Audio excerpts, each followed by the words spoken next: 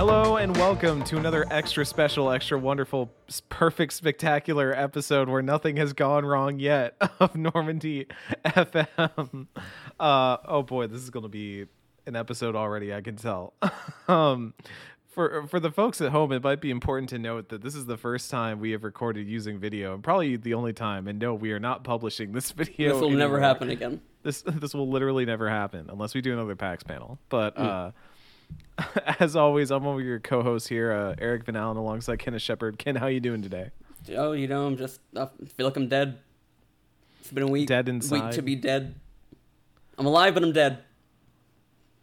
What could we possibly do to educate ourselves about The Walking Dead? Fuck if I know. We could play the video game, Ken. No, we played one zombie game already. We don't need to play another one. We can educate ourselves more with the help of one and only Blake Hester. Blake, it's about damn time you got on the show. How you doing?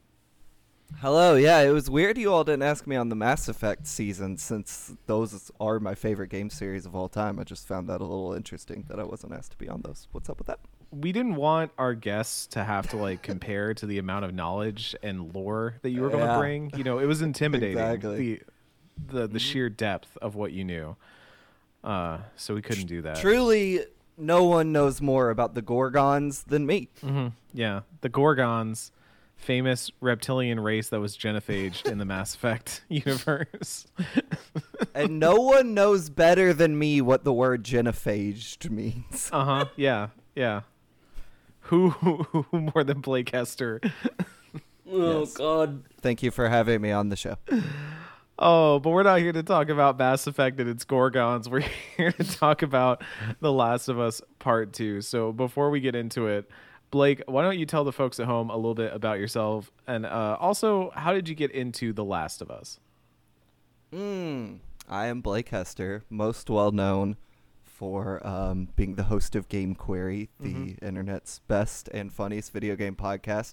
But my side hustles have included being a senior associate editor for Game Informer, as well as a longtime freelancer for outlets such as Polygon, Vice, Rolling Stone, US Gamer, and according to my Tinder bio a long time ago, Playboy. Got a bunch of messages about that. I recommend putting that in your Tinder bio. My relationship, I was thinking about this earlier today, my relationship with The Last of Us, I remembered this. So prior to being a games writer, I was in metalcore bands, not like good ones or anything. But we the very final tour one of my bands did was objectively a disaster and completely broke the band up and severed relationships and all of this. And I remember being stuck in Orlando, Florida, for several days. And The Last of Us had come out, and I pre-ordered it. And as my life was imploding, my dad, who went to pick up my pre-order for me because I was not in the same state, he sent me a picture like, I have your game.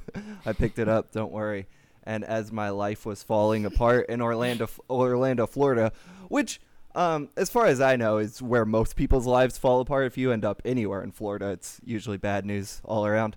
I would look at this fucking picture of The Last of Us on my phone, and it would make me feel better because I was really excited to play the game, and everything else in my life wasn't working out. So I would just look at it and be like, oh, I can't wait to get home. And then that band broke up, but I still played the game, and it was great.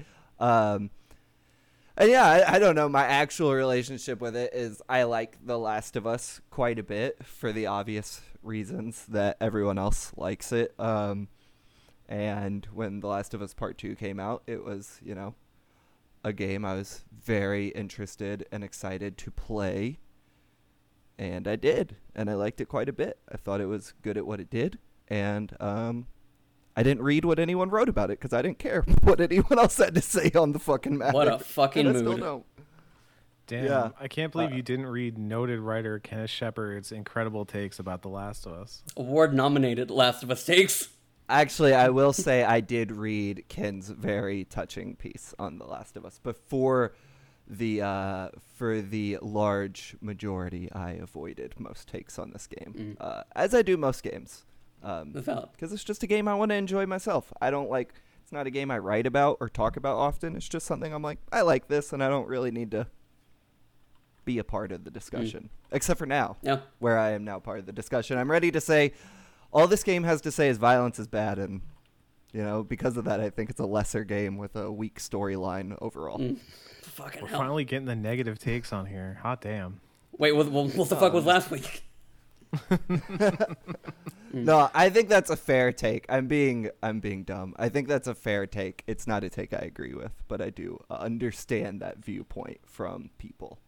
But I'm happy to talk about my takes on it. Yeah. And also, for those that don't know, this extended Normandy FM lore, Blake made the music of our Mass Effect seasons.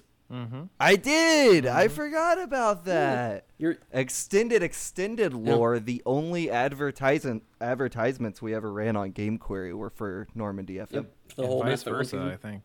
Yeah. Yeah, AJ did wrote an ad for it. That's right. Wow.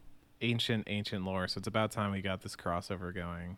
I do have to double back real quick on one thing that you mentioned in there. You put your bylines in your Tinder bio? When I lived in Minnesota for, funnily enough, a Game Informer internship, which is where I work now. Mm-hmm. I downloaded Tinder for the very first time, and I was like writing my bio, and like usual, I was just crushing it, total charmer bio all across the board. But I put in there, wrote an article for Playboy one time because I did. I wrote something about the Division for them when Mike Rougeau was running that vertical.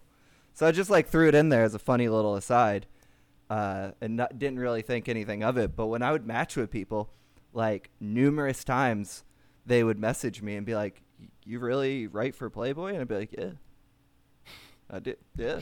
And it's not a lie. And I got a couple dates out of it that way. Some would like ask me, and I'd be like, "Yeah, here's the article," and they'd unmatch me immediately because they'd be like, "Oh, he writes about video games. I gotta get the fuck out of here real quick." But I definitely went on one or two dates with. I know one specifically. I went on a date with a girl whose opening message to me was like, "You for real wrote for Playboy?" And I was like, "What? Yeah, don't I look like I write for Playboy?" A strapping young lad such as myself. I gotta remember to do that. I don't think my articles are our articles on that site anymore. I think they're just gone now. No, in later stints on Tinder, I left it out because it's like I can't send an Internet Archive link. I'm gonna look. Right. That's gonna look bad. That's a bad look, and I'm not gonna be like, oh, check download me out this PDF. Yeah. Now I put host of Game Query and can't keep them off of me. Really. Right. Yeah. Yeah. Such a flex as that. They're barging down the door. The game We Are Billions, They Are Billions is actually about women storming your house. Yeah, it's actually the number of monthly listens Game Query got. You are billions. correct. You were modest in it. I thought it was nice that you only went for billions. That was modest of you. Yeah, it was weird we had 1 billion listeners and only made less than $100 on Patreon. But, it is what it is. Anyway. Oh, God. Sorry. Oh, my God. I'm derailing. Oh, okay. We're not even on the rails yet. We haven't gotten onto the rails to continue. Like, to you start yet. expected this podcast No, to be I was on like, rails at any point? I was looking at like our schedule for our last of the season, and I was like, man, this is like a whole lot of good shit. Then there's fucking Blake. Then there's a whole bunch of good shit after. Because like this is gonna be the episode that like we're gonna be talking about some of like the darkest moments of this game, and not gonna be able to keep a straight face during it. No, absolutely not. Once Blake said, "We doing video or what?" I was like, "Oh, it's fucking over." It's a Normandy FM face reveal. I'm excited to talk about day 3. If only because excellent puke physics in this game. Naughty Dog went above and beyond in the vomit department. I've never seen such realistic vomit as in The Last of Us Part 2 when Ellie vomits after killing a pregnant woman. Oh, yeah, I was about to say, because I was like, I thought the Dina puke scene was in the last one, but we get multiple puke scenes in this game. Mm-hmm. They really pushed that tech further, honestly. It looks great. I think I'm remembering differently. Like, doesn't the puking happen day 3 from another perspective? No, Ellie pukes when she finds that when she kills the pregnant lady, and then Owen's like, you just killed a pregnant lady. And Ellie's like, oh, I guess that matters to me now. And she throws up, and it looks spectacular. It's like, can't wait to see it on PS. Anyway, that's the fucking end of this episode. We need to start at the beginning. Several days later, I threw up, and my first thought afterwards was like, wow, that looks just like The Last of Us Part 2. Jesus Christ. But we do have a flashback to cover at the beginning, and for some reason we kept all the real big shit for this episode, and I am suddenly regretting it, Ken. But we do have one flashback to talk about that happened before day 3 starts in earnest, which is we're back at St. Mary's Hospital. It's 2 years prior to Ellie storming Seattle and looking for some folks to kill. And Ellie obviously has had her confidence shaken a little bit over the course of the flashbacks that we've had thus far, in Joel and in, the truths or not truths that he is telling her about what happened with the Fireflies. And so when it opens on her, riding up to St. Mary's Hospital, it's kind of this already like, oh shit, we're like doing this. We're doing this. And we can look in her journal and find that she had basically decided to just take off and like not tell anybody. It was just like, I need to go find out. And I think the real big part where this actually hit was not when we first see her riding up to St. Mary's, but it's when she's walking through the halls. And I was like, oh, this is like the same hall that I walked down as Joel when I was getting my murdering on and killing a bunch of these people in very angry ways. But we pick up a bunch of different letters that kind of detail a little bit of what has happened to the Fireflies, like in the aftermath. We get an idea that they kind of disbanded and things kind of fell apart. Some people wanted to keep it together and keep looking for a cure and keep trying to figure it out. And others were just like, nah, it's over. It's done. We can't do this anymore. We find brain scans of what looks like Ellie's brain and pictures of her bite mark. But Ken, as you note here, like walking back into the operating room is a whole ass thing. Yep. Like, fuck. I mean, do we just want to start with like, I can't believe that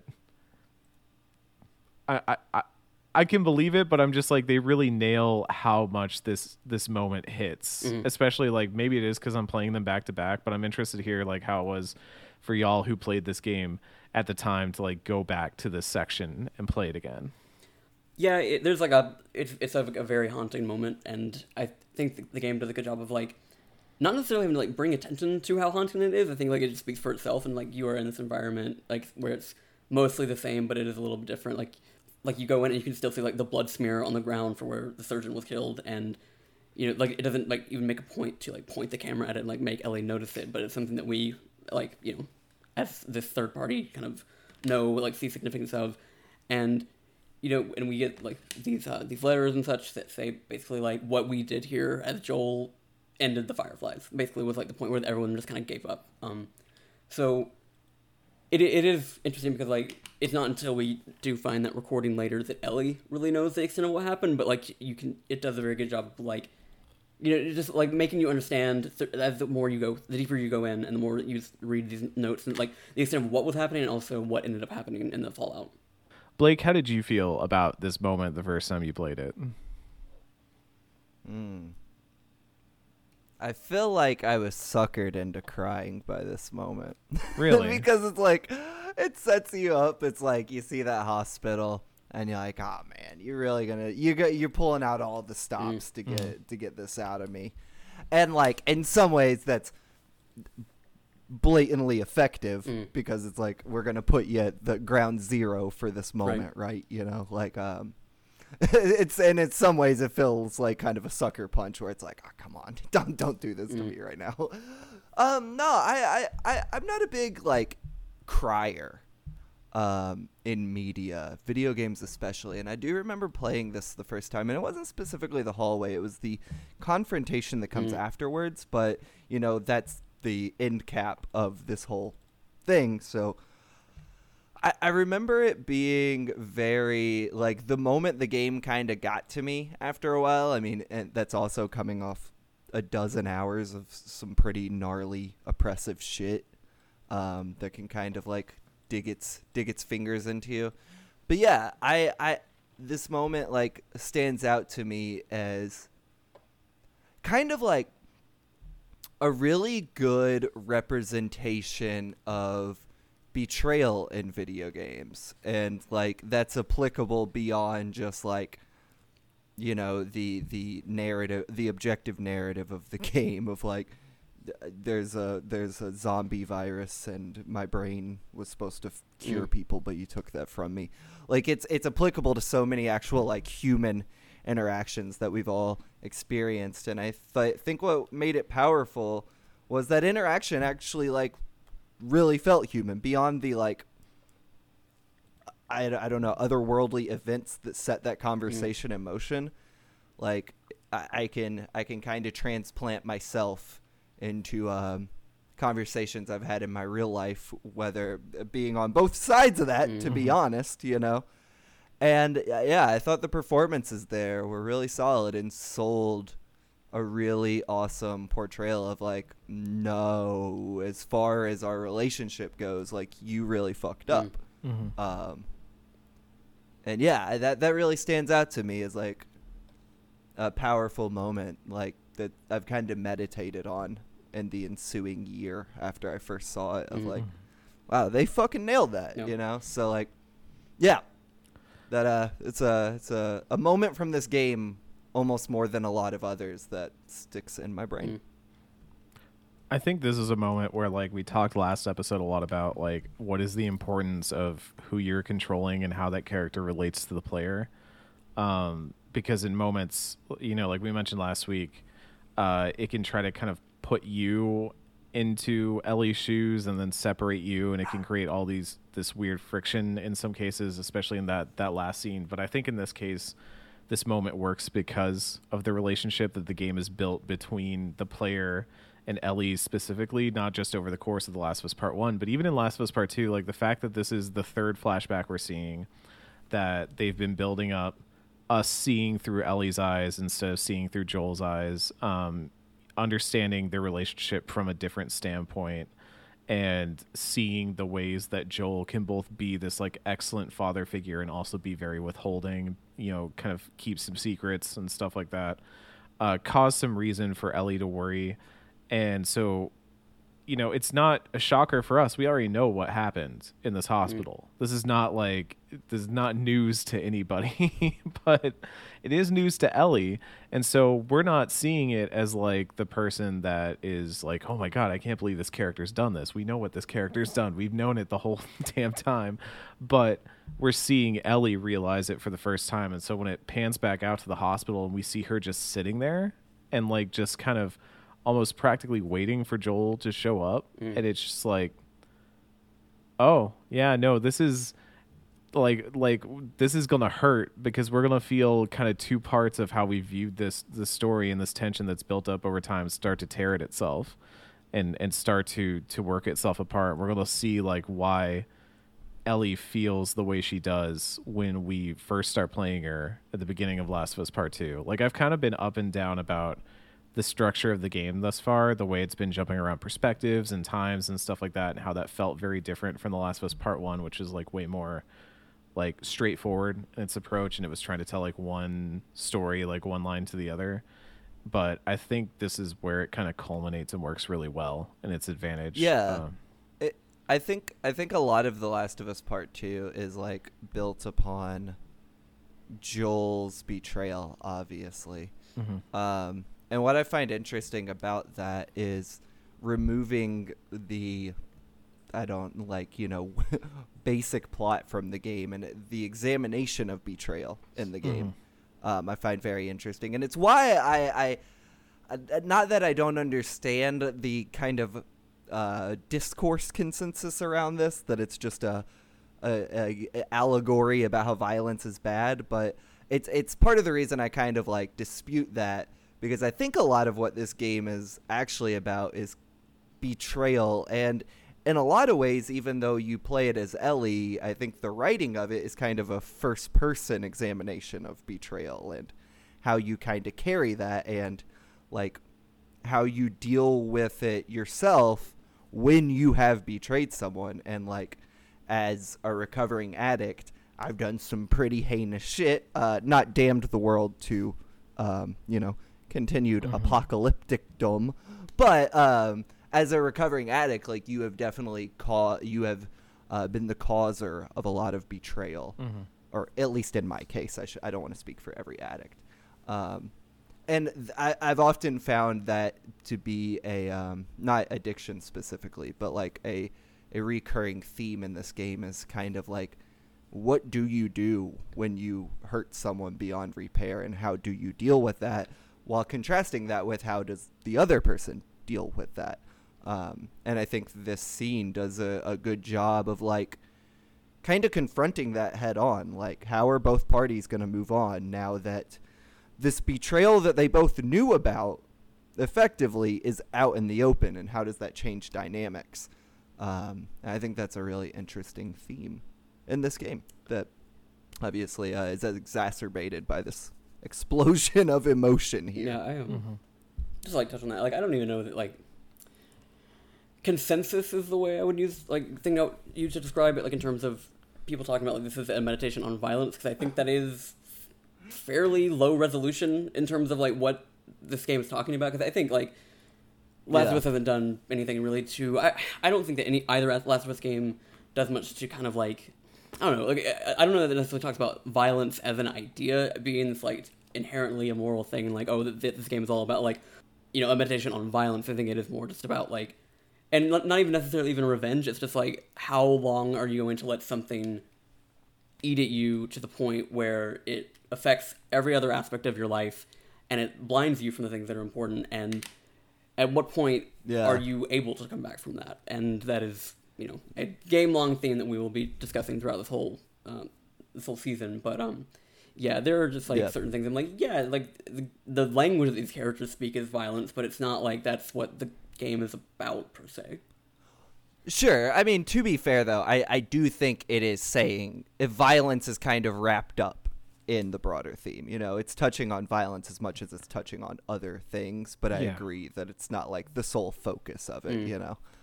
The same way a movie about revenge is about violence, but like there's obviously something a little deeper there. You just need to like be able to read the other pages of the book, Right. Like, violence is just the way that a character is expressing the emotion that they are feeling, and in some cases like the emotion that they want from others. And I think all of Last of Us Part 1, I was talking about how that game felt like it was a meditation on what would be something that could cause Joel to make that kind of choice, right? Like, what would drive this character to literally, damn the world, and make that selfish of a choice. And I think the opposite is true in Last of Us Part 2 so far, is like, what is the thing that is going to make someone stop being selfish? Because like that is, as we get into day 3, this is like the conflict that tugs at Ellie this whole time,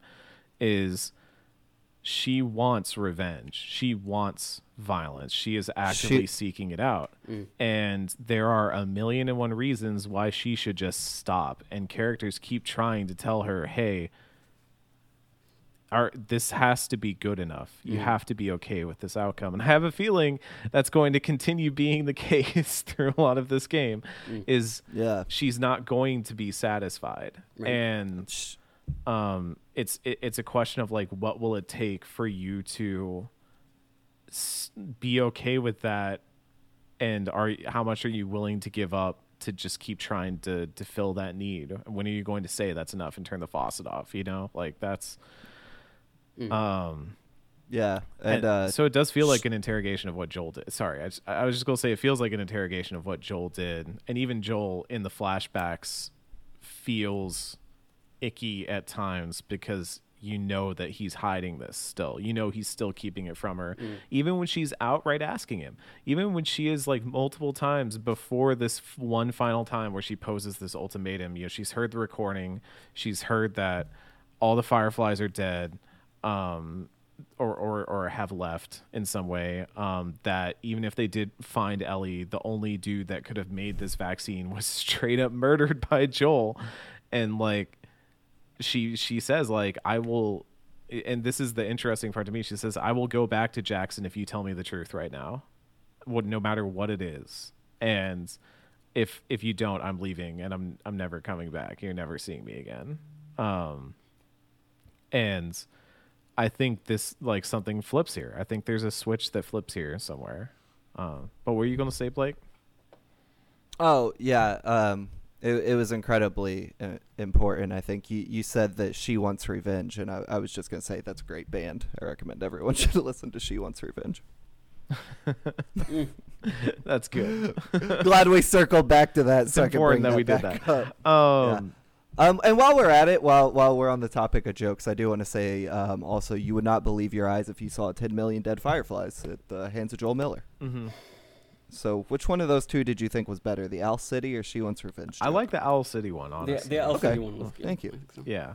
Okay, cool. Maybe I'll name the episode we that. can- You would not believe your... Make myself believe there's no cure for this disease. Wow, amazing. Can I ask? This is as three men that none of us have kids. I think we all collectively make up one father. I've sometimes heard fathers speaking about this game, talking about how Joel's actions are unforgivable. You do what Joel did, right? Like you damned the world, right? To not have your kid killed, right? Like if you're a father and you say you'd kill your kid to save humanity, you're still a piece of shit for killing your kid. That's all I'm saying. Yeah, I mean, we've like had like longer discussions about this, like, you know, and especially in last season.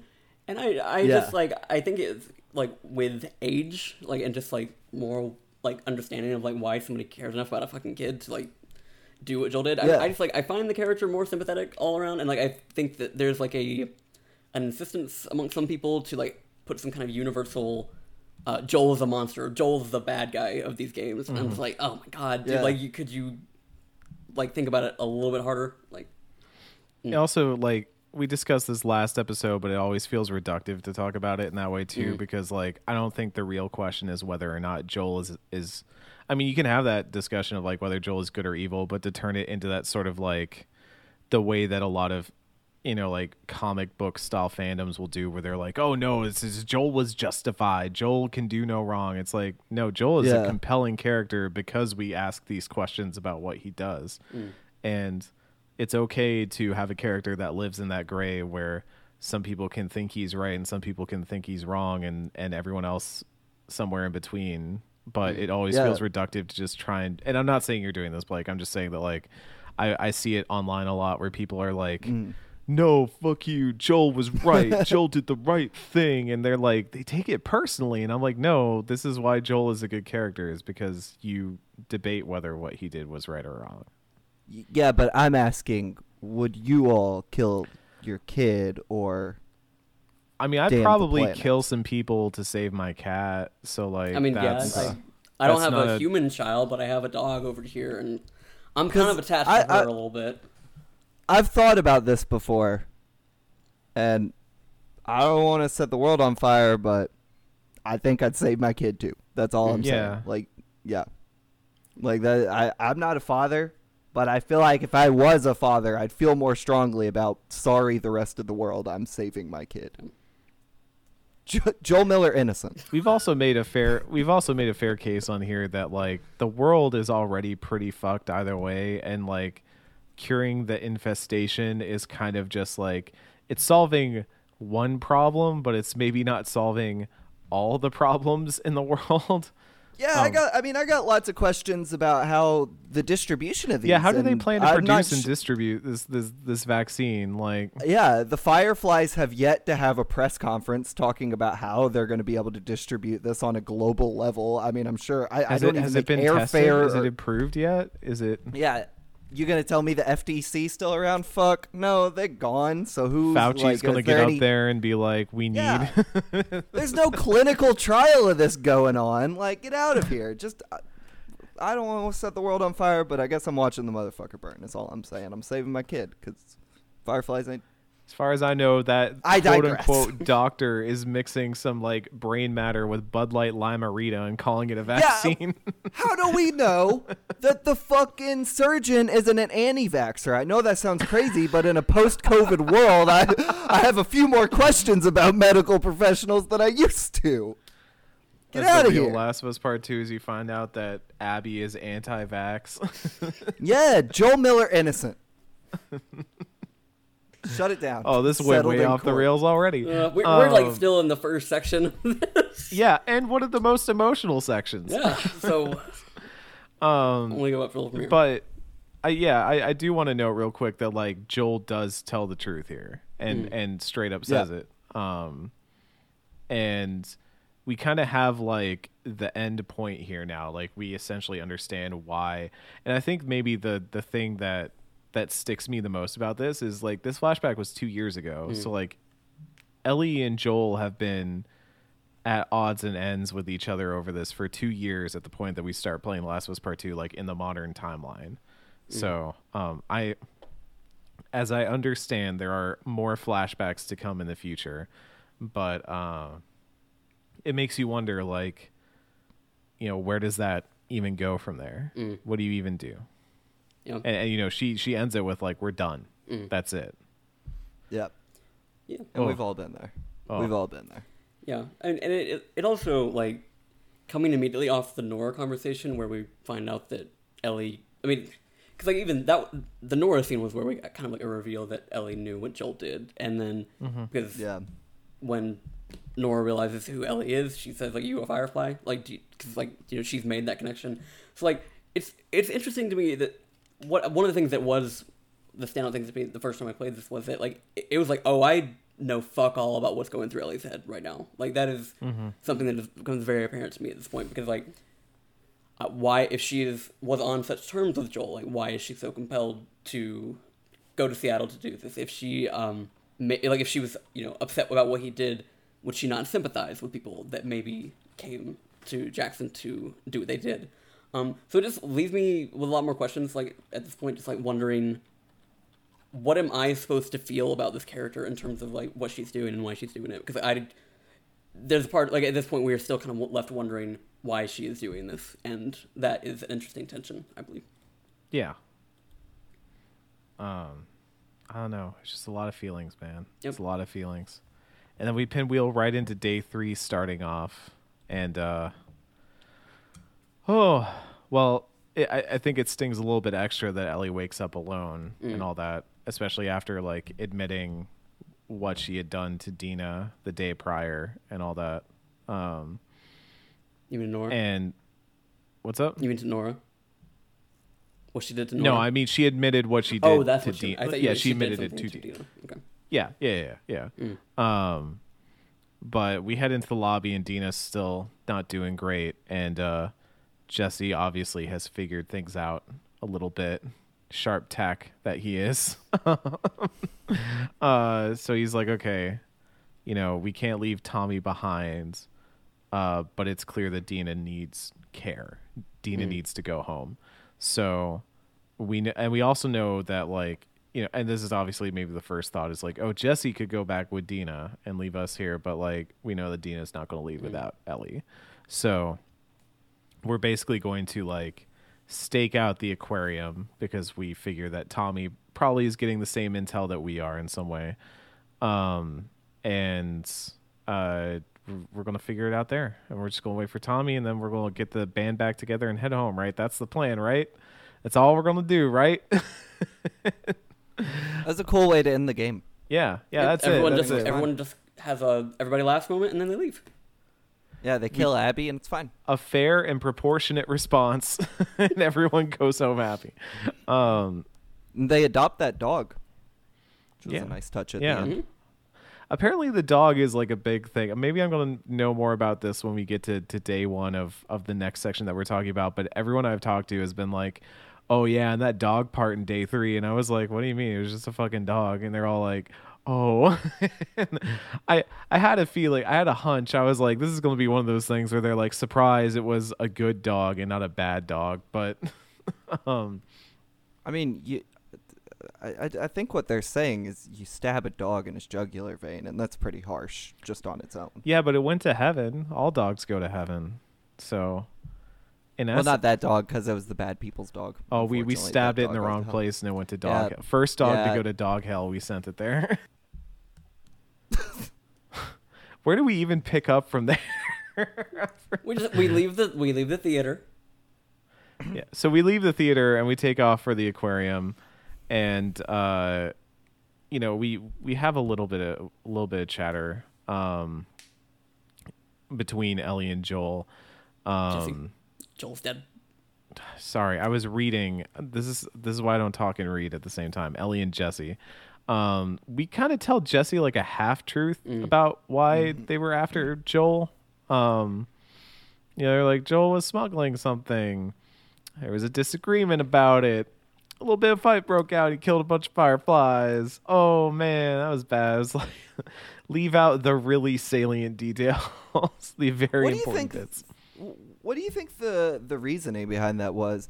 Because I feel like it could come down to a few things. Either A, Ellie doesn't want to reveal the gravity of her situation to Jesse.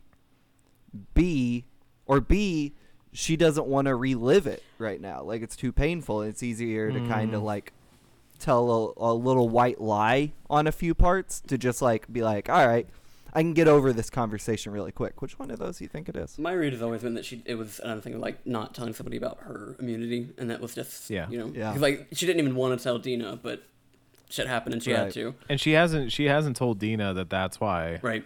Well, I mean, obviously she hasn't really had a chance to yet, but,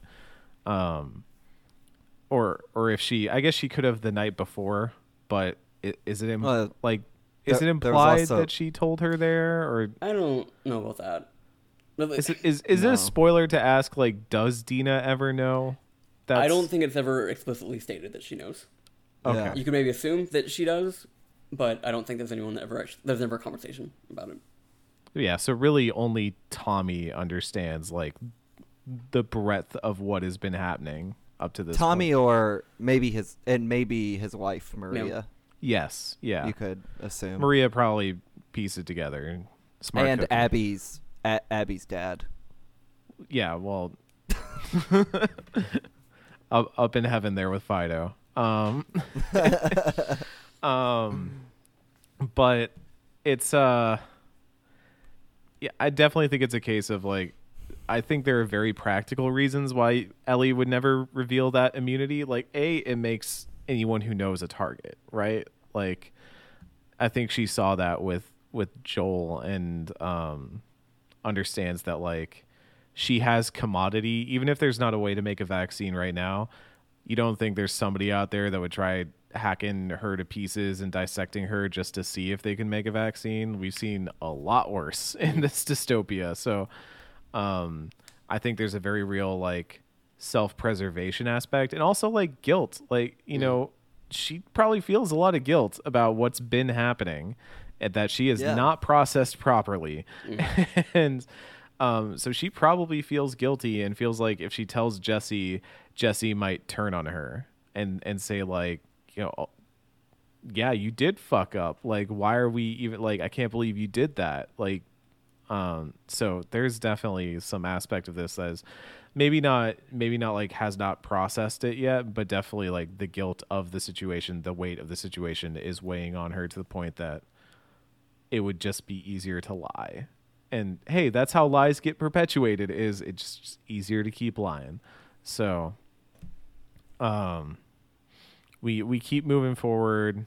We keep talking about how Dina's gonna need help. You know, there might be some reason to stay here and get some revenge, but Dina needs help.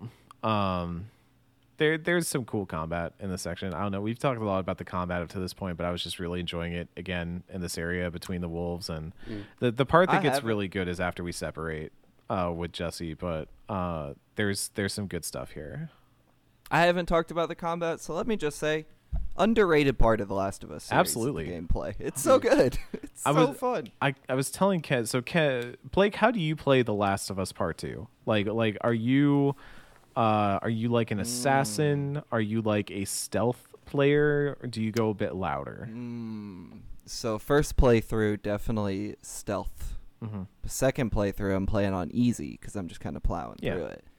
And so I'm goddamn Rambo up in there. It's fun as shit. Explosions everywhere. Shotgunning limbs across the goddamn stratosphere. It's really fun. It's. I see a dog. Game over.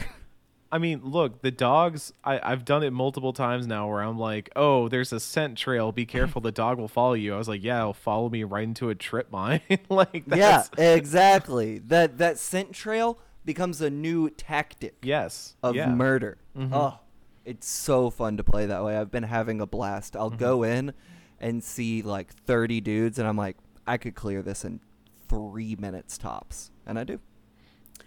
Ken got really mad at me because there's a section in the last part where there's a guy like strung up and being interrogated by a bunch of scars, and they're trying to get information out of him.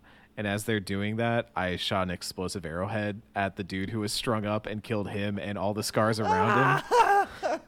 And Ken was like, there was dialogue there that you missed. And I was like, yeah, but they were all there. I was going to have to kill them, right? I see both of your all's points. I want to side with Ken, but also it was the Eric. First in-game mention of Lev. Like... Yeah. I see what Ken is saying, but also I kind of want to see Eric's footage because that sounds really entertaining. Oh, Ken watched it. Ken watched it happen. I was streaming it in a Discord while I was playing, and Ken was watching, and yeah, he was horrified. I didn't know that was the first mention of Lev. That's interesting. I guess I didn't pick up on that. Did they say Lev's name specifically? They said the other name. Yeah, Lev's dead name, yeah. Okay, gotcha. Yeah. But yeah, I find that this game like rewards you well no matter how you play, because like at this point I'm crafting like the ability to make a bunch of Molotovs and trip mines. Like I went all the way down the explosives tree and just made really stupid big stuff. And I also feel like there's so many ways to get in and out of stealth now because of the grass and stuff like that, it's really nice to be able to go loud and then kind of reset a conflict, or just use the chaos to like find a new angle and then start attacking again. And it's really sad. AAA combat is so weird for me sometimes, because like I like God of War. I don't think it's bad combat, but I do think it feels similar to a lot of other combats I've played before.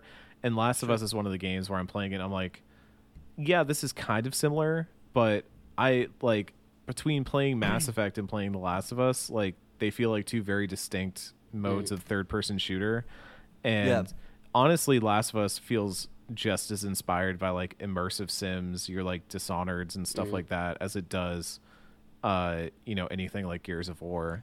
And so sure, the combat also like and Metal Gear Solid. You have to mention Metal Gear Solid, but sure.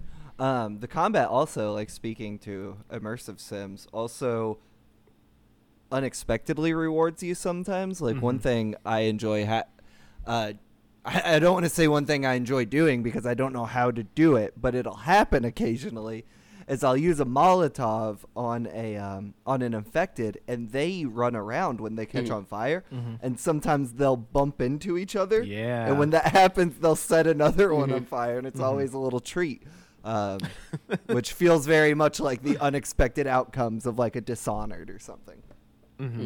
Yeah. I love it when games do that, when they let me set one thing on fire and then set another thing on fire because of that thing on fire. You would fucking love Fortnite, man. The fire in that game is out of control. Look forward to good. The Normandy FM Fortnite season. It never ends, and we just pivot to a Fortnite podcast. I'm here for that, dude. Oh my lord. No, it's all about Roblox these days. That's where the money is Roblox.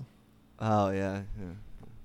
You cannot get me to play that. I already begrudgingly play Fortnite. yeah, I'm good.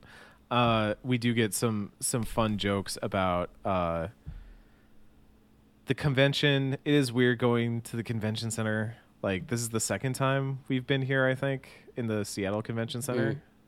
And it is weird. Also because, like, that might be a thing we do again this year. And I keep thinking about that. But, like, it's just bizarre.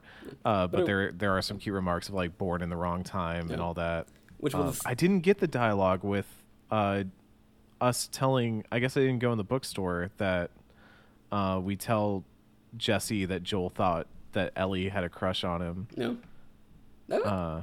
I think that might have been an optional dialogue. So if you ran too quickly, you might not have gotten the prompt for it. Or I was too busy murdering or something. Something like that. Yeah, my bloodlust ruined the exposition yet again. Yeah, but I did like the convention center stuff specifically because it was nice that, like, some of these sort of out of time conversations that these characters can have can be something that's not completely fucking tragic, like the queer bookstore was in day one, and it can just be kind of like a funny kind of like levity thing. Yeah, I also want to note there is this part that's like, talking about like storybooks and stuff like that, and Jesse mentions like his mom is going to be excited about the baby. Yeah.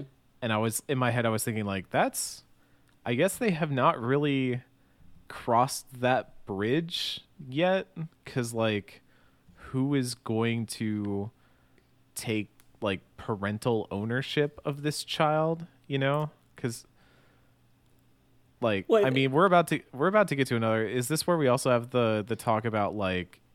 Was it in this or was it in the last one where they mentioned like something about Dina keeping the kid? That was this one as well because it was a little bit before.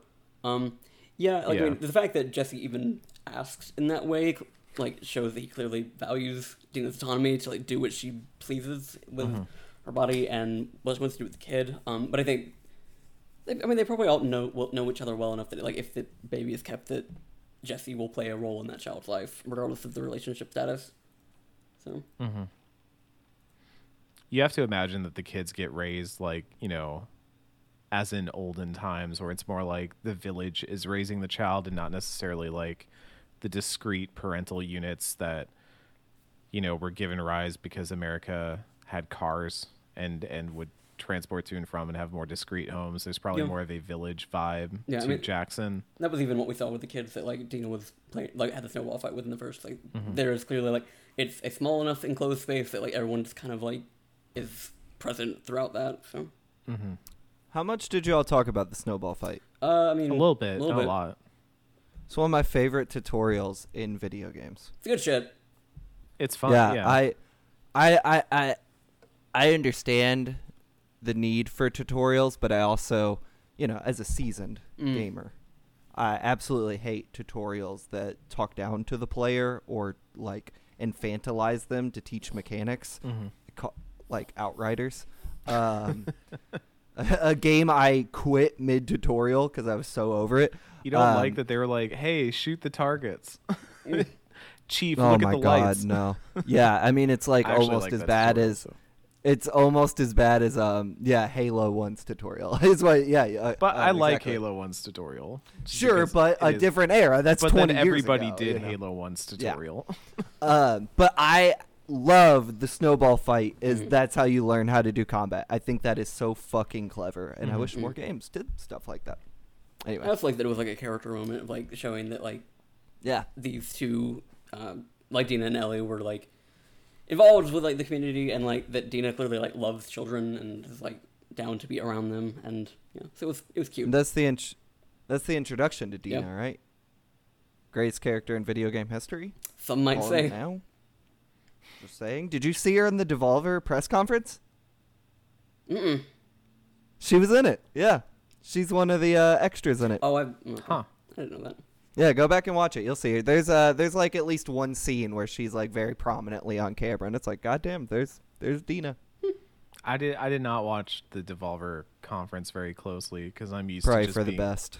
I mean, like I dig that they do what they do, but I'm always just like, it's not for me. So I'm just like, okay, I'll catch up with. I would say it's also like in the midst of fucking everything else in E3. It's like I only have so much time. I gotta skip to the actual content that I can write about. So Someone hit the boys DM and was like, Dina's in the Devolver press conference, so I had to go support the queen. Blake had to flip it on, Yeah, not fucking lying. It's appointment viewing. So we're moving around, and we finally get an idea of where we need to head thanks to a Ferris wheel. And we figure we're going to get there by using the waterways. And this is like one aspect of Seattle that I wish had been explored a little bit more, and maybe we'll get some of it in the other half of this game. But the idea that they have to use like waterways and boats to get around some parts of the city, and especially like I always think that's cool. Like that, the very like concept of Venice fascinates me. Like I'm like, that's just they got boats. They got boats instead of cars. That's wild. The very concept of Venice, a new book by Eric Van Allen. There are a lot of possible episode titles that are just coming through this so far. The very concept of Venice fascinates me. It's Venice, right? That's the one in Italy that's like floating and sinking and stuff. Yeah, okay. No, it's Atlantis. Well, no, that one sunk already. That's and they built spoilers. Venice on top I haven't of got Atlantis. to that. I haven't got to that part yet. Spoilers. It's a very good movie by Disney made that, right? Yeah, Disney made that. Yeah. And never made another one. Shame about that. That's not true at all. But we start scheming to get a boat, and then we hear radio chatter of a sniper who's doing some stuff, and we're like, okay, that's Tommy. Then Tommy's the only one left that's going to be messing with people here. And we have a little bit of a disagreement with Jesse, where Jesse wants to go just find Tommy and get this thing taken care of, and Ellie's like, hey, what about if we just go to find Abby instead? Because clearly that's where Tommy's headed, so we should just go to find. And hey, if we murder Abby while we're there, bam, 2 birds, 1 stone. Come on, let's get on the murder Abby train. And Jesse sees right through it. Yeah. Jesse's like, I know what you like, and he's just like, look, if this is it, like, I'm not gonna save you again. Like, we're not gonna rescue you again. And Ellie's just like, yeah, this is what I gotta do. This is where I started getting that theme of like, what is Ellie willing to sacrifice to, like, where is Ellie willing to not be selfish but be selfless? And here she's selfish. She wants revenge, like more. Great band. Yes, in this moment she wants it more than she wants anything else. She wants revenge, and in this moment, what a double bill. Bam, I'm on it, don't worry. We do a whole bunch more murdering in a really cool set piece, by the way, that heavily reminded me of Rise of the Tomb Raider, because that game also had a lot of like going into the water and surfacing and then killing somebody and back into the water. So I was like, oh, cool. Yeah. Maybe we should do Tomb Raider for our next season. No, we should do only 2 Tomb Raider games and no more than that. You should do Dead Space next. That'd be an interesting one. That's a good one. I hadn't thought of that, but that's a good idea. I don't know if it's in the notes, so if it is, I apologize. But and we're going to talk about it or something. Oh, yeah, here it is. The arcade. I love that set piece with the bloater, I think it is, at the bloater boss fight where he's crashing through the cabinets. Yeah. It is very, very fun and very tense. I remember my first playthrough of that was one of those peak gamer moments where I took it down with like my very last bullet and I had like a sliver of health, and it just felt so fucking satisfying. Love that set piece a lot. Yeah. I mean, I'd say like once we get on the boat, like once we steal the boat and kind of take off into the waterways, that was a really cool, honestly, like it felt short section of the game, because I thought it was going to be a lot larger than it was. And we get like a little bit of lore. Like we found a note that says like, the reason why they're called Shamblers and why Shamblers exist here, because Seattle's wet. Yeah. And we get into one really cool part where we can go like into this really high up like overpass like train sort of situation and like just pick off scars and wolves from the top there, which was really, really fun. And then I dove into the water below, which was not advisable, but it worked, so I don't care. And then obviously the arcade fight that you just mentioned, which I think you also watched me play through that section. I watched you play through and the the whole part game. where, Which I'm thinking I might not do anymore because I came to the arcade prepared. Like it was like not that not that I would have forgotten, but like I was just like, okay, I need to save all my explosive shit for when I have to fight the bloater later. So I had like a bunch of Molotovs. I just threw Molotovs at him. Like the But I whole do time. remember like the first time I played through, I was like not prepared for it, and it was a lot of like having to set up like trap mines for him to come at me and then step over. Did you see the Jack and Daxter kart racer in the arcade? No, I didn't. Not this. Because I know they did that in Left Behind, but I didn't remember seeing it in this one. Left Behind, and I think the first one. I think there's a board game in the first one. Yeah. There's a Jack and Daxter and Uncharted board game you can find. But we move through all this boat stuff. We just do a lot of boat things. Which and then, I do want to point, like, give them props to the boat because I think it was like pretty the boat decent. does Like, not suck. yeah, like it is very easy apparently to like have really shitty water sections and boat sections and shit, and like and in Naughty Dog's history they have because like the boat shit in Uncharted 1 fucking sucks. Like infamously terrible moment in that game that makes a lot of people put it down. Yeah. So it's just like growth. Yeah. That's right. But then we take and this is something I think anybody who's been in a boat before, and so at this point I was like, oh, Ellie's never really been in a boat, has she? We take it out into open waters to get to the aquarium, and boat don't work in the big open ocean, as we quickly find out. There's a different. I would not have known that until just now. Yeah, I mean, literally, like there's a I thought very it was big difference. I thought it was bad video game luck. Just like, oh, we need to make sure you can't just smoothly sail. Yeah, I had no clue. You're not supposed to do that. I mean, so the thing about it is like as you see, like the further you get out into the ocean, the larger the waves get, and so the bigger a boat you need to be able to crest the waves, or else you're literally going to get tumbled over by what's happening. So that's why, I mean, this sounds like really stupid when you word it out like this, but like that's why big boats go in the big ocean and small boats go in the small ocean. It makes sense, but like I had just never considered it. When you think you've not never had to frequently on consider the boats. logistics of a boat. Yeah, before. I live in Kentucky. You know, there's no Exactly. oceans around me. Right. You take a little pontoon out on the Ohio River. You'd be fine. Don't fall Yeah. in. You get lockjaw, but you don't got to worry about waves. Yeah, I'd but if never you took that considered. pontoon out and like you even get maybe, let's say, like, I don't know, a mile out from the shore, and it already gets bad. I mean, that's why you also don't go swimming out away from the beach, because there's also the undercurrent that can like whip you out from shore real fast. Yeah, So giant squid as well. yeah, and the Kraken. You know, you hate it when the Kraken grabs you. Exactly.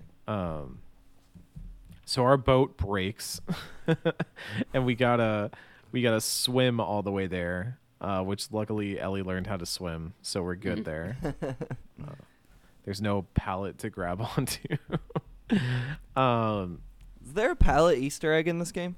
I think There there has to be, was right? at some point, wasn't there? I don't remember all of a sudden. I don't think so. That's surprising because like they've done a lot of stuff to like reference past mechanics, like when Joel knocks Ellie into the water and like she can swim now. They're like, oh, okay, she can swim now. Yeah. And then like there's one point where Joel's like wants to give Ellie like a lift up to something, and she's like, no, I am tall enough now. I've had my growth spurt. So like they acknowledge those things in some pretty cute ways, but I don't remember a palette one specifically. I thought there was like a pallet. Maybe I'm thinking of the one that Dina moves to get into right. the lookout, but I don't think they like call explicit attention to Right. that. Missed opportunity. Yeah, you hate to see it. We get into the aquarium, which is a very like tense moment, I think, because I was literally like stealth walking through a lot of it just because I assumed that there was going to be like something that jumped out at me or anything like that. But we kind of just find a lot of remnants of what looks like people were camping out here, tools, sleeping bags, stuff like that. And then we finally find There was also we like find Owen. on the way in. There was also like what looked like a surgical setup, like with bloody wrapping and shit, and like something clearly has gone down here. And we also find Owen's Firefly pendant, so we know that Owen has probably been here. And we get to a room, and we find Owen and Mel arguing. They're talking about Abby. They mention that Abby's on some kind of island that nobody ever comes back from. Mel is saying that she doesn't want to risk her life for Abby, and Owen is snapping back about it. And as Mel turns to leave, Ellie has pulled a gun on both of them. And obviously, Owen recognizes us. Owen knows what's up. We ask where Abby is, and Mel demands, like, how do I know you won't kill us? And Ellie says, like, you can live through. I will let you live if you tell me where Abby is. She does the old Joel trick of you point at the map and you point at the map, and they better match up. And Mel is like, down for it. Like, Mel is going into point, and then Owen gets feisty and tries to grab the gun, and we end up shooting him in the gut. And then when Mel comes at us with the knife, is this also we have to QTE this part? Yeah, with the knife. Yeah, to get her off. Yeah. Yeah, we push her off, and then we stab her. We don't look at this point. It's getting a little bit nebulous, but she gets stabbed in the neck by Ellie, and clearly dies. We get back up with the gun and go over to Owen, and as he's bleeding out, he ekes out the words that she's pregnant. And so Ellie runs over to Mel, opens up her jacket, and realizes she has killed a pregnant woman, which again was a thing that the player knew. Yeah, I mean, like, you might not have connected it because you only learn it in dialogue from Owen at the very beginning of the game. So if you've been playing this over a long period of time, or you just weren't paying attention or didn't retain that name somehow, you might be like, oh, that's her. So, but this is like a moment where it's like, we knew this information coming in, but it is still like, it hits a little bit, obviously, because of Dina and all that. There's some clear parallels to draw. But she's killed both someone who was involved in the death of Joel, although maybe a bit of a conscientious objector to it throughout the process, as we saw during Abby's side of things as well, because Mel was also like clearly not into it when they were there. Owen makes mention that, seems like she was part of the group that wanted to leave Jackson and just leave it all behind and stuff like that. But obviously this has affected Ellie a little bit, because now she has killed a life that was being conceived. And Tommy comes in to get us out of there. Tommy and Jesse show up, and we get out of there as our map of Seattle is left on the ground. You know, that map that we marked up like like bananas, and maybe wrote a big ol' X, you are here on it. That's the part that I think about a lot, is I'm like, did somebody write like you are here on this map? Because I like but we'll get to that in a moment. But this part specifically with Owen and Mel, I not to sound heartless, I felt like this was maybe the part where it felt like Naughty Dog was really trying to be like, oh man, that's fucked up, isn't it? Look what you just did. Look what you just did, but look what just happened. And I was, maybe it was because it was like fresh off of Nora and a lot of what we talked about last week that I was still thinking about and stuff. But I did have that moment again where I was like, man, this game really just wants to like really twist the knife when it goes for it. Like it doesn't, in a way that part one did not. And I'm still back and forth on how I feel about it. I think I think in some cases it's been good so far. We also did not mention that we murder the shit out of a dog on our way into the aquarium in a way that is not like gamified as with the other dogs, but is a moment where we explicitly like hit the button, hit the QTE to stab the dog. And that, as I'm aware of through osmosis of this game, is kind of turned around later on in the second half of this game. And I am still just feeling like this game is really honing in on the violence in telling its emotions. And I don't think it's doing it just for the sake of violence, but I do think it has like a stronger focus on how intimate and aggressive and like just raw emotion there is in this violence that is happening, as opposed to where when Joel killed people in The Last of Us, it felt very methodical, right? It felt very Like he's a trained killer, so that helps, but he is a person who is doing it because he is trying to do a thing and survive. Whereas Ellie's, maybe this is because Ellie has had a choice in all this. Ellie has been electing to undertake all of this, and Joel mostly kills out of necessity rather than desire to kill. But I think I'm interested in what y'all think. There is another scene involving another pregnant person being hurt in this game that I think disturbs me more than this scene because of the raw viciousness of it. That not to say this scene with Mel is a fucking walk in the park, but like it's easier on me to be like, she attacked me, Ellie defended herself, than the one you see later on where it's very much a malicious intent, hyper violent moment exacted upon a pregnant woman. That honestly, if I'm being completely honest, was maybe slightly a little too far, especially with a line delivery that comes immediately afterwards. It just felt a little too much for me. But this didn't really. I guess I guess my first blush on it was, why does Ellie care now? After everything else. Yeah, well, after everything else, why is this the thing? Well, my feeling is that, like, ultimately, like, regardless of the way that shit is framed, you can easily, like, I think there's, like, a very easy argument to make that everyone that she has killed has either been, like, a wolf that's been trying to kill them, like, has orders to shoot them on sight, or they are responsible for Joel's death in one way or another. And, you didn't have to hold the golf club to be responsible in that way. And so, like, I think when it is Mel's, I think it is less about killing the pregnant woman than it is that she has killed the child, and that is an innocent that has been basically, like, coming to the crossfires of something that she was doing. So, like, I think that is where it gets. I think that's what makes it different. Not necessarily Mel, but that, like, her child was caught in all of this as well. Yeah, maybe I phrased it wrong, because I agree with what you're saying.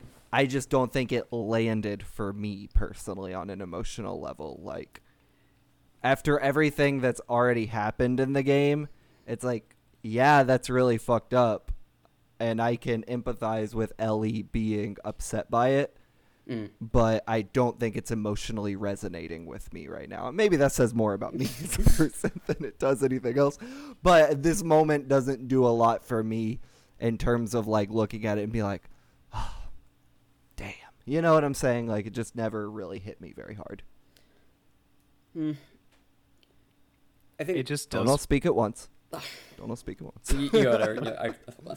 I was just gonna say that, like, it does feel like very, like, they're working the knife a bit. Like, it's not, and I'm sure, like, from what you're saying about this other scene, that there's probably a little bit of it too that's intentional to, like, kind of, really drive home how painful this can be for the person watching it and playing it, and especially for Ellie. But I feel like the thing that's maybe trying to be conveyed in the theme that we're touching on here is the idea that, like, Ellie has elected to, like, do more violence and allowed it to happen, interjected. She could have walked away from Owen and Mel easily, waited or anything, but or gone with Jesse or any number of things, but she elected to put herself here and to do this. And maybe that's where it gets muddy for me, is because then it kind of turns into, like, oh, well, she did kind of kill in self-defense. Like, there was somebody coming at her with a knife. Same way with, like, the Vita girl, where it was like, the Vita girl. Yeah, like, she had a name at some point, but I can't remember. Well, I mean, she not so far as we have gotten in this game yet. No, they said something when the ambient dialogue when you're in that area. Oh, that's they're true. Like, that's she's probably down there playing. Yeah. Yeah, I remember things about video games, Kenneth. Well, you remember her name? No, her name's Whitney. Okay. What is it? Whitney. Whitney. Okay. Shouts out, friend of the show. Probably not anymore. Yeah, especially not after my playthrough. But Blake, I undertook experiments to see if I could destroy the Vita. Like, you can destroy so many other things, and it did nothing to the Vita, but everything, let's say, around the Vita was affected by my by my undertakings. You telling me a PlayStation 4 exclusive published by Sony Interactive Entertainment won't let you destroy Sony? Will not let you piece of destroy Vita hardware? prop. The Vita means Wow. life, apparently immortal life, and That's interesting because based on everything I know about the Vita, Sony has done a really good job of destroying that in its memory over the years. You think they would allow you to But do Naughty that? Dog Sony- specifically was like really adamant. We got to keep this thing alive. Sony is by not worried. ever developing for it. They're worried that people will discover the secret of the Vita's immortality, and so they had to bury it. They had to bury the truth. It's out there. Follow the receipts. God. But yeah, it's I don't know. I'm always this game's messaging sometimes just doesn't feel as straightforward and direct as The Last of Us Part 1 does, and I think that's because it wants to live in that gray area a little bit more. It wants to have that, the same way that Joel's actions at the end of Part 1 can feel justified even if you yourself don't agree with them, but I feel like here it is an interrogation of everything that Ellie is doing. But I think the fact that it's also just having trouble getting that messaging across and that conflict across, I'm not getting it as much from Ellie as I'd like to be. So I don't know. I'd like to see where this goes, especially as we move around viewpoints and maybe get more of a different view of what's going on. My final thoughts on the aquarium scene were twofold. There was one, it was like the fact that Ellie like tried to do Joel's trick and just it didn't work out for her. It kind of like I had a couple readings on that. Like one is like Ellie might, in spite of what she's doing, might not be cut out for a lot of like the heartless shit that Joel does. Like the precision with which he was able to do those things. And I think that movie just says that, like, one, she's younger. Two, like she's not as far gone, I think, as Joel was when it came to that kind of shit. But also like the fact that Owen was like as adamant to like fight against it showed that these characters like meant more to each other than like they weren't gonna always necessarily like sell each other out to save their skin or anything like that. And that was so what in the following playthroughs that I did after my first one, because I distinctly remember texting my brother when I was playing it for review, and like there was nothing out about the game yet, that I was in the home stretch as I was headed to the aquarium because I thought that was going to be like near the end of the game. But it's like very apparent to me now, like just how much story has been left unsaid at this point. And because I think like we're gonna get, when we get to a transition that's going to happen in a little bit, there has been a bit of a backlash about it because like the game does not end when it seems like it's going to initially, but also just like I'm looking at it all now, like whether it's ambient dialogue or like the fact that like Mel and Owen are talking about some other thing that Ellie is not seeing right now. Like there's clearly more story to be told. Like the story's not over yet. Yeah. Yeah. I think it's just like it's maybe more apparent when you have played through the whole for the second time and you get the breadth of where it's all gonna go, because like it is interesting like how Ellie centric somebody's view might be of this game the first time they play through it, and like not really paying attention to all the shit that's happening on the outside of what she's focused on. Like she's very solely focused on one thing, but the world is like communicating to you as the player that like shit is going on beyond what you're focused on right now. So that is just something that sticks out to me now as I'm replaying it. Yeah. I feel like this game up front really communicates it's going to be about different people. I mean, obviously you switch between Ellie and Abby at the beginning, but as you were saying, like there's stuff going on that as I was playing, I was like, they're talking about a lot of things that we haven't seen. So either like this is a poorly written game, or there's going to be more a viewpoint. Yeah. There's going to be a viewpoint switch at some point. Yeah. And obviously I knew coming in that there was going to be, but we dropped back to Ellie and Dina in the back room together. Dina's still having a bad time. We got to get her out of there. Things are clearly not good. And we meet up with Jesse and Tommy, who are planning a route back to Jackson. I like that it's unspoken. like that they don't say like, so we got to go back to Jackson then. Like they're already planning it, and Ellie's just like, okay. But Tommy does like give us, you know, the father figure speech of like, she gets to live. Are you okay with that? Is that going to be okay? And Ellie's just like, it's got to be. It has to be. And so I think that's the moment where I think the switch there is very important, and I think that's maybe the culmination of the Mel stuff is the horror of Ellie realizing what she's done to Mel and to the people around Mel, and then realizing that like Dina could find herself in a similar situation. I think that's what flips it, because before, up to that point, like Ellie was still willing to pursue Abby and go after her to the detriment of getting back to Jackson, finding Tommy, and getting out of there. But at this point, like, she's on board. And you know, begrudgingly, yeah. But still. And so things kind of settle in a way that might unsettle people. They're kind of joking and talking about a necklace that Tommy found and all that. Tommy heads over to grab his necklace out of the lobby, and we have a little bit of chatting with Jesse about how we're doing, and then we hear some sounds in the lobby, and we bust in there, and bam, Jesse's dead. Just immediately, like second that door opens, that dude is shot and dead on the floor, and we look up, and Abby has Tommy on the ground with a gun pointed at his head, and I think she's holding the map, if I remember correctly, or she. I don't think so. I could have sworn she was holding the map, because I wanted to say like there was a moment where I was like, that fucking map, but maybe that was just me like picturing it in my head, but I want to say that happened.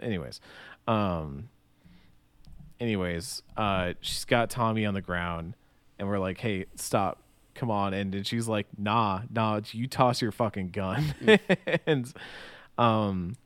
And Ellie says like, I know why you killed Joel. He did what he did to save me. There's no cure because of me. I'm the one that you want. Just let him go. And as Abby clearly lets us know, that's not the reason why this is happening right now. And she says, you killed my friends. We let you live. And points her gun at Ellie and says, you wasted it. And then black screen. And welcome to the point of the story. There's I have a running joke with some of my friends I went to college with, because we had seen a bunch of Christopher Nolan movies all in a row. And if you ever watch a bunch of Christopher Nolan movies all in a row, you will realize that he puts Michael Caine in his movies to tell you what the point of the movie is. And so we have a joke like, here comes the butler here to tell us the point of the movie. And here we go. This is the Michael Caine moment where he's like, it's about revenge, Mr. Wayne. Like that's what's happening here. So yeah. Thoughts, Kenneth, about this moment? My thoughts on it are so intertwined with my thoughts on like where we're gonna revisit the scene at some point, and my thoughts on the scene are so intertwined with the knowledge that I have when I come and see it a second time. Because right now, it's like, I guess that's where I keep coming back to. It's like, it's hard to talk about this scene at all without talking about what the things that have to happen to get us here. Because right now we have seen it from a very particular perspective. We have seen, or like we've heard tangentially, that shit's going on that goes far beyond anything that we've seen or done at this point. And you know, we've been going after this woman. Like, I mean, we have gone after her friends for the majority of this game, but like we've ultimately been trying to get at this woman specifically. And you know, we demonize her because she did what she did, and whether we agree with it or not, that's what Ellie's viewpoint is, that she is the killer of my father figure. So it just kind of leaves you wondering, like, who is this woman? What's her deal? What led her to travel across the country to fucking Jackson, Wyoming, of all places, to find a man in the middle of the apocalypse when finding people is not easy, and you have to go on like word of mouth shit and just hope that shit is still the same by the time you get there. So yeah, it just I'm ready to learn about her. I want to know more about Abby. That's my thoughts right now. Blake, what about you? Same as Ken. I remember thinking I was about to wrap this game Yeah. up, and then what I assume will be the opening of your next episode, I was like, oh, this is a very long game, Yeah. I presume, by what just happened. And only to find out, I was just entering the best part of the game, really, if you ask Some me, would say. Yeah. with the second best character in the game besides Dina. No, I think Ken summed it up very well. I think the game builds up to the reveal of what is to come very well, and gives like, despite the antagonistic feelings it builds in you towards Abby, builds the story in such a way that you can't help but want to know what her deal is. Yeah. And I find that very cool and interesting Yeah. as a storytelling method. Yeah, and I think even in the midst of what we've been doing, Abby's been kind of an enigma. Like in the midst of all of it, Yeah. like Yeah. even when we do like reach our friends, like Abby was apparently just here. Like when we were at the hospital, like we were crawling through the Yeah. vents, and like they were talking about how Abby had just been here, and like we didn't know why, we didn't know what she was doing, but then we hear from Mel and Owen that she's apparently on some island. Like what? Like nobody really knows what Abby's doing right now. Like she's just kind of been vibing elsewhere every time we go somewhere that like. So yeah, it's like very clearly there is more story to be told by this point. Now that you bring it up, I do remember in my first playthrough, there was like a point, pretty deep into Ellie's 3 days where I was just like, man, the villain of this game, not much of a presence, and now I guess it all makes more sense in retrospect, but I Maybe do it's remember that because- crossing my mind for a while. Maybe it's because I was the villain the whole time. We really are the Last of Us when you think about it. The last of we. So that's like maybe, and I'm coming into this game not as blind as I was with The Last of Us Part 1. Like obviously I knew what The Last of Us Part 1, like I knew what the ending was and I knew what the beginning was, but especially like I didn't know anything that happened in winter or anything like that. So a lot of those sections were pretty Holy big shit. surprises to me. I know a fair bit more, I'd say, about The Last of Us Part 2, at least in terms of how it frames its story, which I think is a major part of how it gets its themes across is through the framing that it uses. And so, like, going into this, I was like, okay, now we're going to hear out the other side of the story.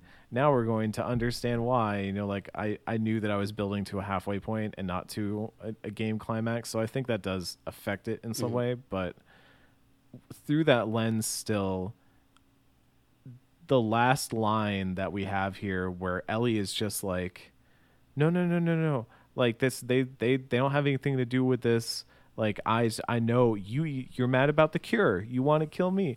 And it's like, it's a moment where like, I think you realize Ellie just doesn't get what she's been doing and has not been internalizing like what she has been inflicting on others and has not been thinking outside of herself up to this point. Yeah. Cause she's been like as Abby then says, like, you killed my friends. Like, what did you think was going in the same way that if Ellie had the gun drawn on Abby, it would be the same way around, where like, you killed my friends. What did you think was going to happen? And the way that she's like, you wasted it. Like, we gave you this gift of leniency, of mercy, of letting you live when we could have killed you. And I think that also speaks volumes a little bit, because at this point, maybe Abby in that moment was not, and it was her group around her that kept her going. And maybe that speaks a little bit stronger to like, how does a person act when they have a support system and people do help them versus like when they are alone and hurting and angry.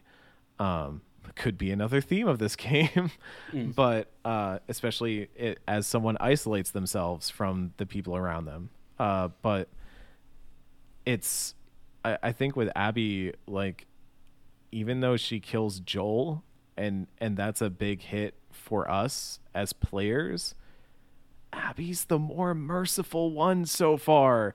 Abby has killed one person so far. Ellie has killed a lot of fucking people so far.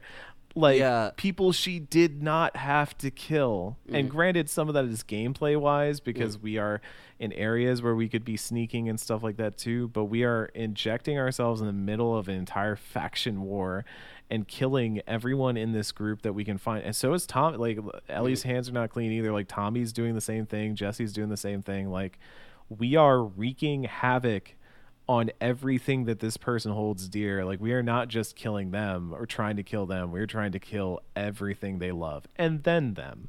And so, like, that's the moment I'm having with this, where I'm like, oh yeah, what we've been doing so far is real fucked up. Like, and that's part of the Mel stuff again. That's part of, showing all these characters that, I mean, again, done poorly, but this was the Nora stuff as well. Like, we have inflicted a lot of pain and a lot of unnecessary pain, some might argue, and that's what Abby is almost like. To me, that's what Abby is getting across. Like, you could have just tried to kill me, and you went after every single person that was in that room, whether they were holding the golf club or not. And there's an interesting. It starts to.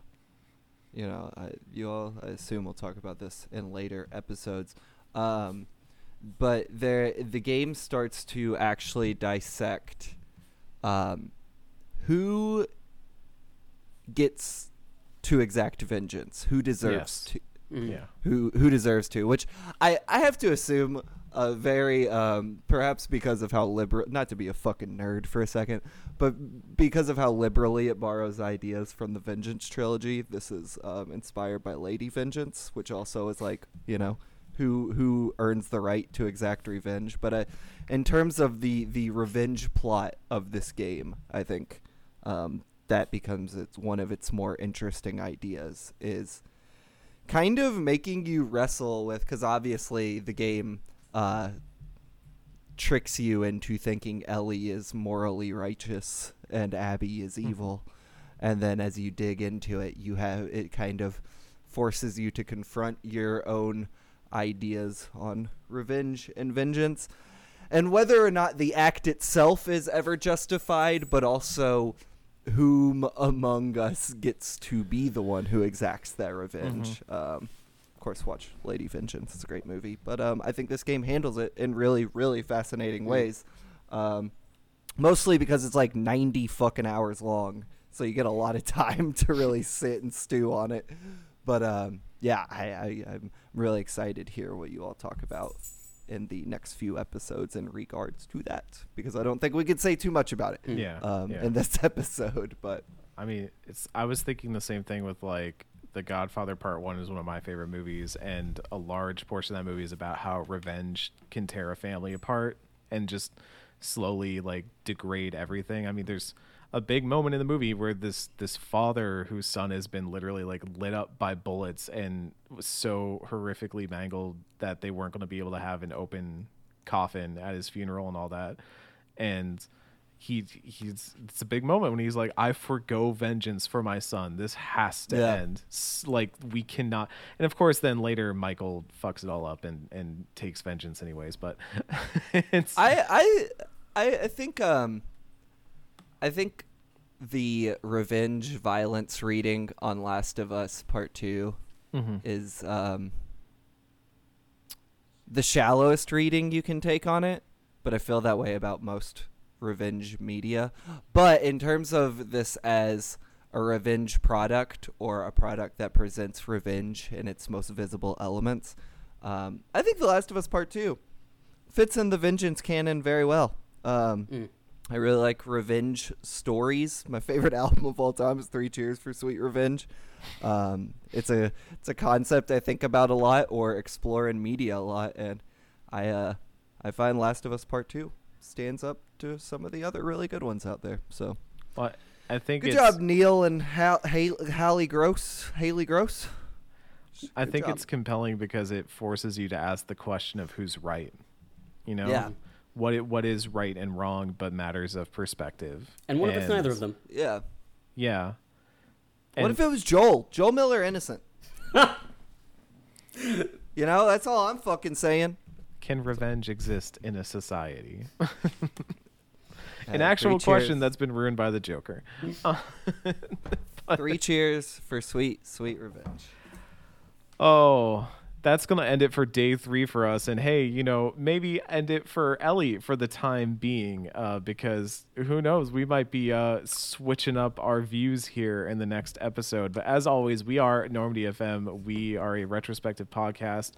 We have a number of podcasts that have gone up recently. If y'all haven't gone and listened to the Mass Effect Legendary Edition roundtables yet, you should go do that. We had a lot of really excellent guests on there. We were very happy with them.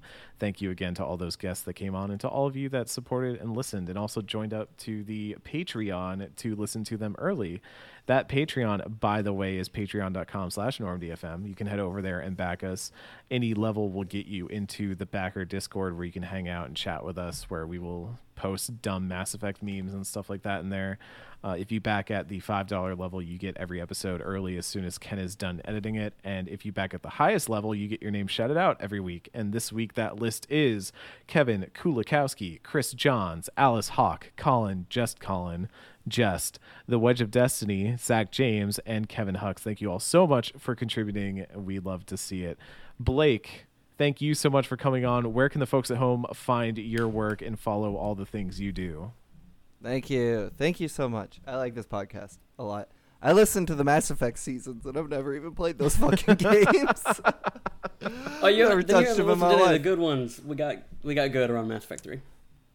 Okay, I guess I gotta dip back You in. should go listen to the roundtables. I feel like the roundtables is some of my favorite Mass Effect content we've done, Sure. overall. Yeah, the lineups for those were out of control. So very yeah, I happy with should those. definitely do that. But yeah, you can follow me on Twitter at Metallica is Rad. And you can go to your local Game Stops around the country and get yourself a 12-month subscription to Game Informer magazine, the world's #1 video game magazine, for like $14 or some shit. Really a steal when you think about That's it. true. And you can read my work in there. That's about it. That's the only place I'm at. Rest in peace, Game Query. Pour one out. Pour one out for that one. Oh, as always, we will see y'all next time for Abby, day 1 in The Last of Us Part 2. For Ken, for Blake, for myself, we will see you next time.